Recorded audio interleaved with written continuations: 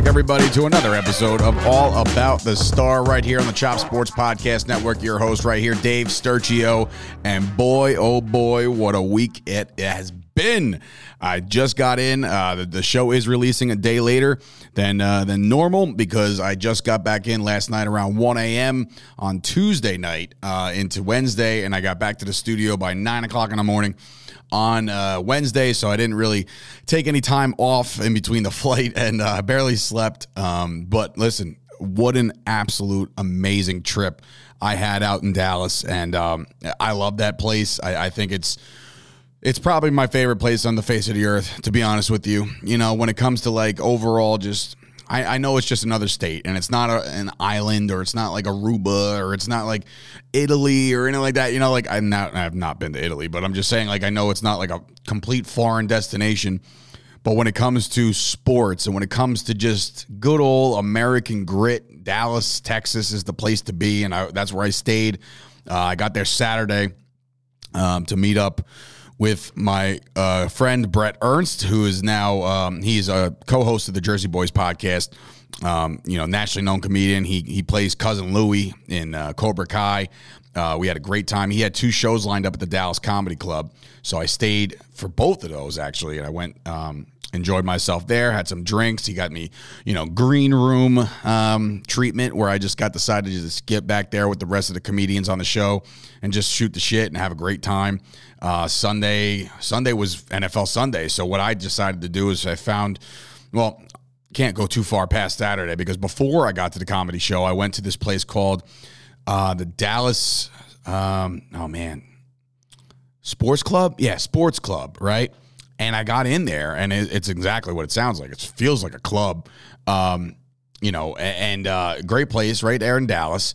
And I would have to say that, I went there on Saturday to catch, just a little of the college games. But since I was just barely there and I wanted to catch the Rutgers game, I walked into this bar, and it had all of the TVs, and there was about 100 of them, flat screens, big screens, projector screens, you name it. They had all of them. They were all on Texas A&M and Arkansas. And I'm like, well, when I'm in Jersey and I go to a sports bar, all I have to do is say like, hey, can you put such and such game on here? And if nobody else is claiming that TV, they're like, sure, man, here you go. I went up to the one bartender, and I'm like, hey, man, do you think you could put the Rutgers-Michigan game on? And it's almost as if like you hear that screech of the CD stop or the record stop, and everybody stops and they all look at me, and I'm like, oh shit, what did I do? All I did was ask for a specific game, and they looked at me like I had 4 heads. And to no avail, I did not get to watch Rutgers and Michigan on a big screen. However, I pulled it up on my phone.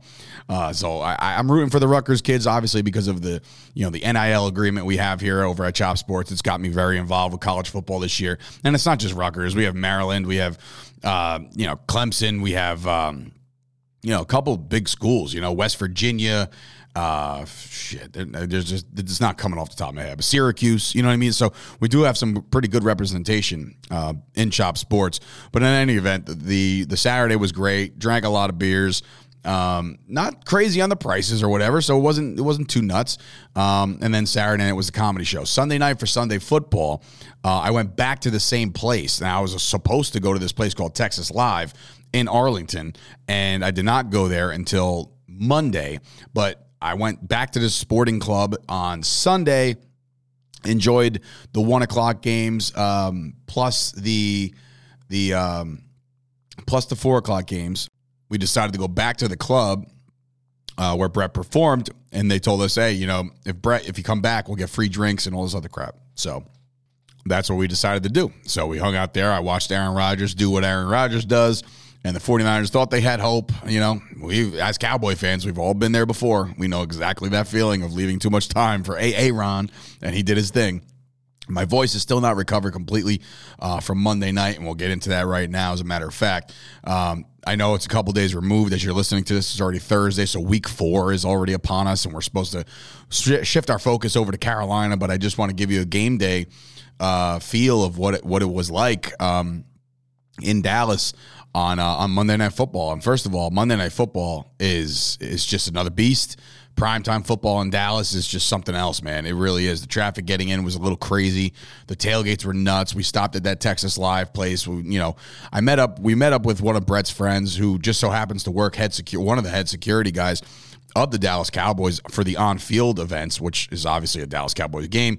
He was off that day. He got to hang out with us, introduced me to a couple people. I was excited about that. Got to meet so many new people, man. And on top of that, between all the people that work there, I also got to meet guys like Jay Tuck and Nix. And these are guys I had on this podcast, and we never met. We've never met before. And I think that's the coolest thing in the world when you can talk to somebody for a year plus online, on Twitter, and doing podcasts and do all that stuff. I think it's awesome that you can finally meet these people in person, and they turn out to be just as cool as they are on a podcast. So it was really neat to meet those guys. And obviously, I mean, look, the game itself, the only things I can say as negative as possible would be the Mike McCarthy management. And I don't want to keep doing this. I don't know if you guys feel the same way, but I don't want to keep doing this whole Mike McCarthy just needs to get better at clock management.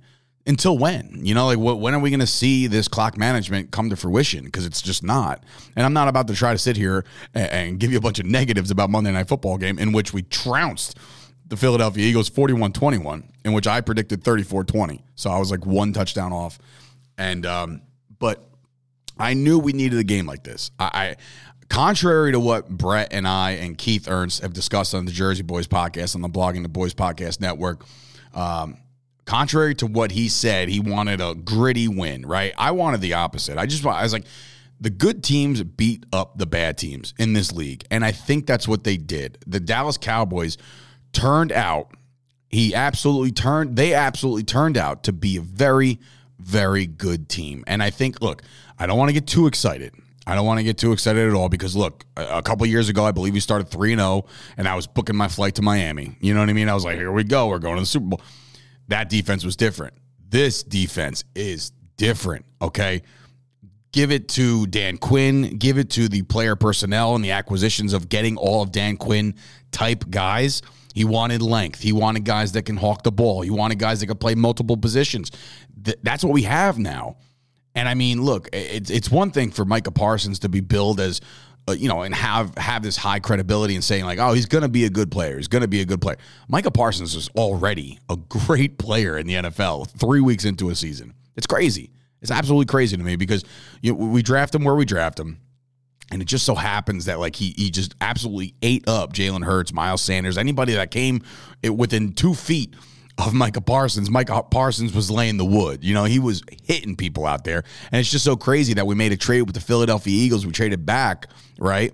And we get Micah Parsons because of an Eagles trade. And he just fell to us because the Giants decided to draft a receiver they're not going to use, So we're not Giants. Giants decided also to trade back, but they could have very well taken Micah Parsons there, and I think Micah Parsons is going to be a game changer for a long, long time.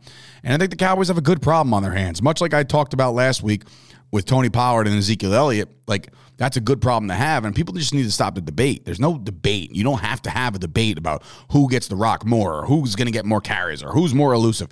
You have two guys. And you should be excited about it. Now you have a guy like Micah Parsons on the defensive side of the ball, where now the new debate is defensive end or outside linebacker or what. You don't need to know. You don't need to know. You put him in spots to succeed. And right now, with DeMarcus Lawrence out, this kid is succeeding right here. And it's very, very exciting.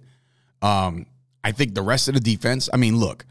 We talk about Micah Parsons all day long and what he can do and how fast he can move side to side and just overall dominating performance in the first 3 weeks. But we cannot have a podcast here today without talking about Trayvon Diggs. This kid there was no shot in hell he was supposed to get to us in the NFL draft when we drafted CeeDee Lamb at 17 and we're figuring, all right, that's our splash, and then all of a sudden, lo and behold, here's Trayvon Diggs, right? So we get Trayvon Diggs in the corner, and there was a couple moments last year where we're like, man, I don't know if this guy's going to pan out. We'll see. Well, here's the thing. he was thrown trial by fire. Like he was basically asked, with all the injuries and all the crap going on within the team, he was asked to cover some of the best receivers in the world right away. And it took him a year. He got his feet wet, and now he's making plays every single week. He is so good. And when I say he's so good, he's going to turn into a you can't throw it to his side type corner. Mark my words. They always used to talk about guys like Darrell Revis and Dion and these cover Champ Bailey, like these cover corners that you couldn't even throw to their side because it was just that impossible. Now, lucky for the Cowboys, they haven't had, a dire situation where they got to cut, I guess you could say the Tampa Bay game, they had to do it, and they did it a little bit in the Charger game, but in this game, it was more in hand than anything else. But I tell you right now, there are a couple moments when I'm in Texas that I feel like is the greatest moment I've ever experienced. And I got to experience a lot of cool moments. I was there for Romo's 5-touchdown day against Tampa Bay on Thanksgiving, right? That place was rocking, and Romo was brand new, and nobody knew what we had yet. And he just lit up the Bucs, and I was there, right? I'm there with my mother at the time.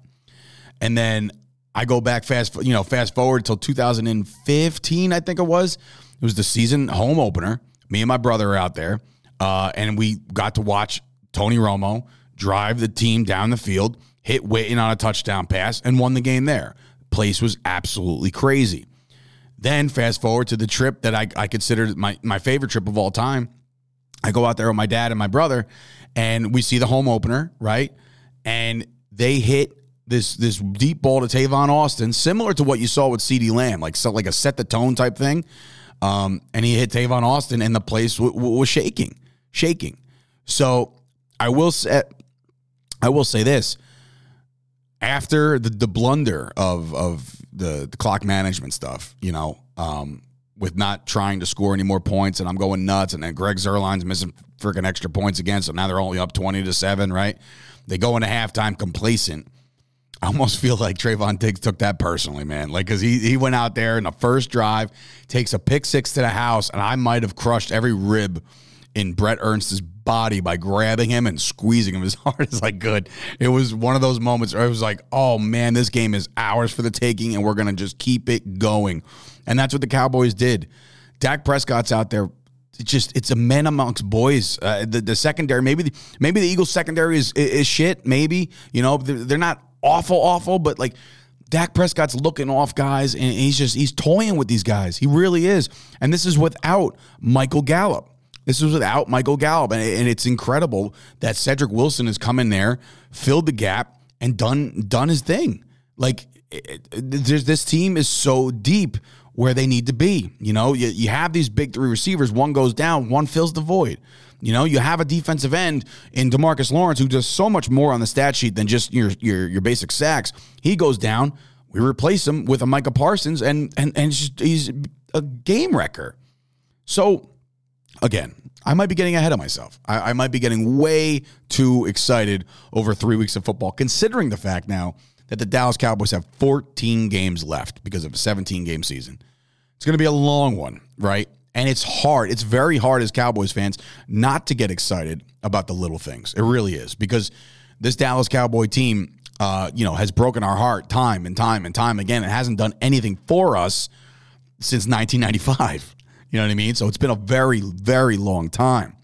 But we got the job done, and we kicked the crap out of the Philadelphia Eagles, and it felt good. Felt great.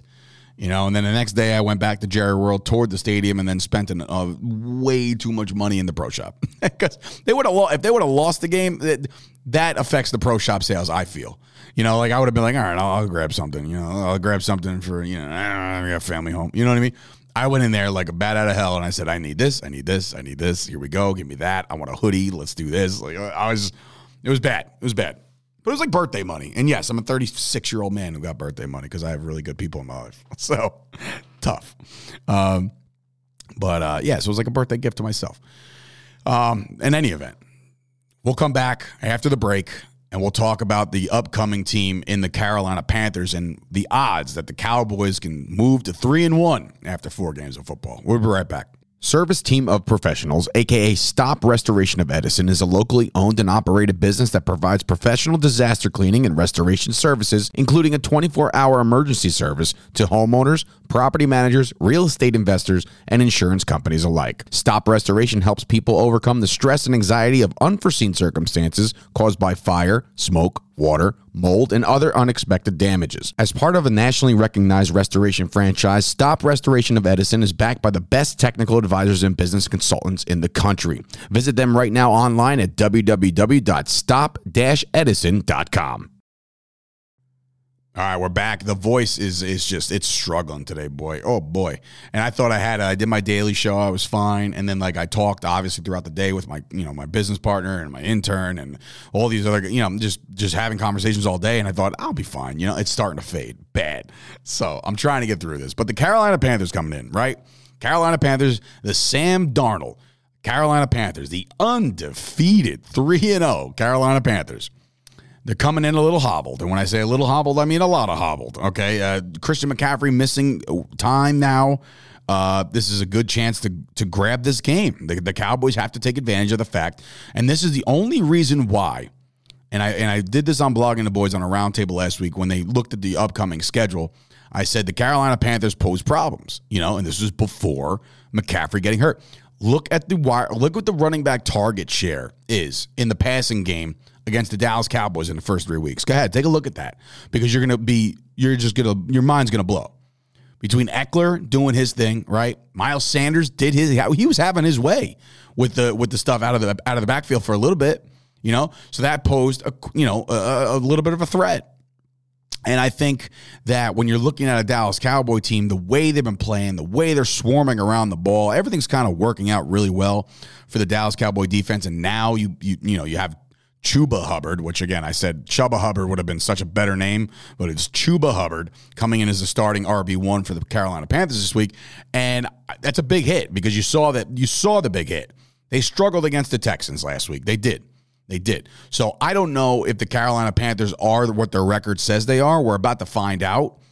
This ain't no trap game. You know what I mean? There's going to be a lot of minds on the following week, of course, because it's the almost to the day with the 1 year anniversary of Dak's ankle breaking. He's playing the Giants again, so there's a lot of emotions running high, but you can't look past the Panthers. To win a game in the NFL is very tough, very tough. And I think that the Dallas Cowboys have a good chance to do that. Just doing their same, just going in, rinse and repeat, run the ball, splash in the big play passing, play decent special teams, which they did. There's been a lot of people talking shit about Bones Fossil and their return game, their coverage game. It's not great, but it isn't as bad as it was against the Los Angeles. It wasn't. It was actually a lot better. I didn't have to worry about field position. We pinned them deep a couple times within the 10. That's what you got to do. That's the name of the game. That's the job. But so I think that the Cowboys have a good shot. I do. I don't know. It's not going to be any kind of blowout. That's for sure. I mean, look, we had that blowout. We had the laugher last week, and we have to enjoy that one, embrace that one, just keep doing the whole victory week thing like I do, and then, get back to business. So in any event, with that being said, give me the Cowboys this week again to win their third straight game. If you want to score from me, they scored 41 last week, actually 34 offensive points last week against the Philadelphia Eagles team. I think the Panthers defense is a little better.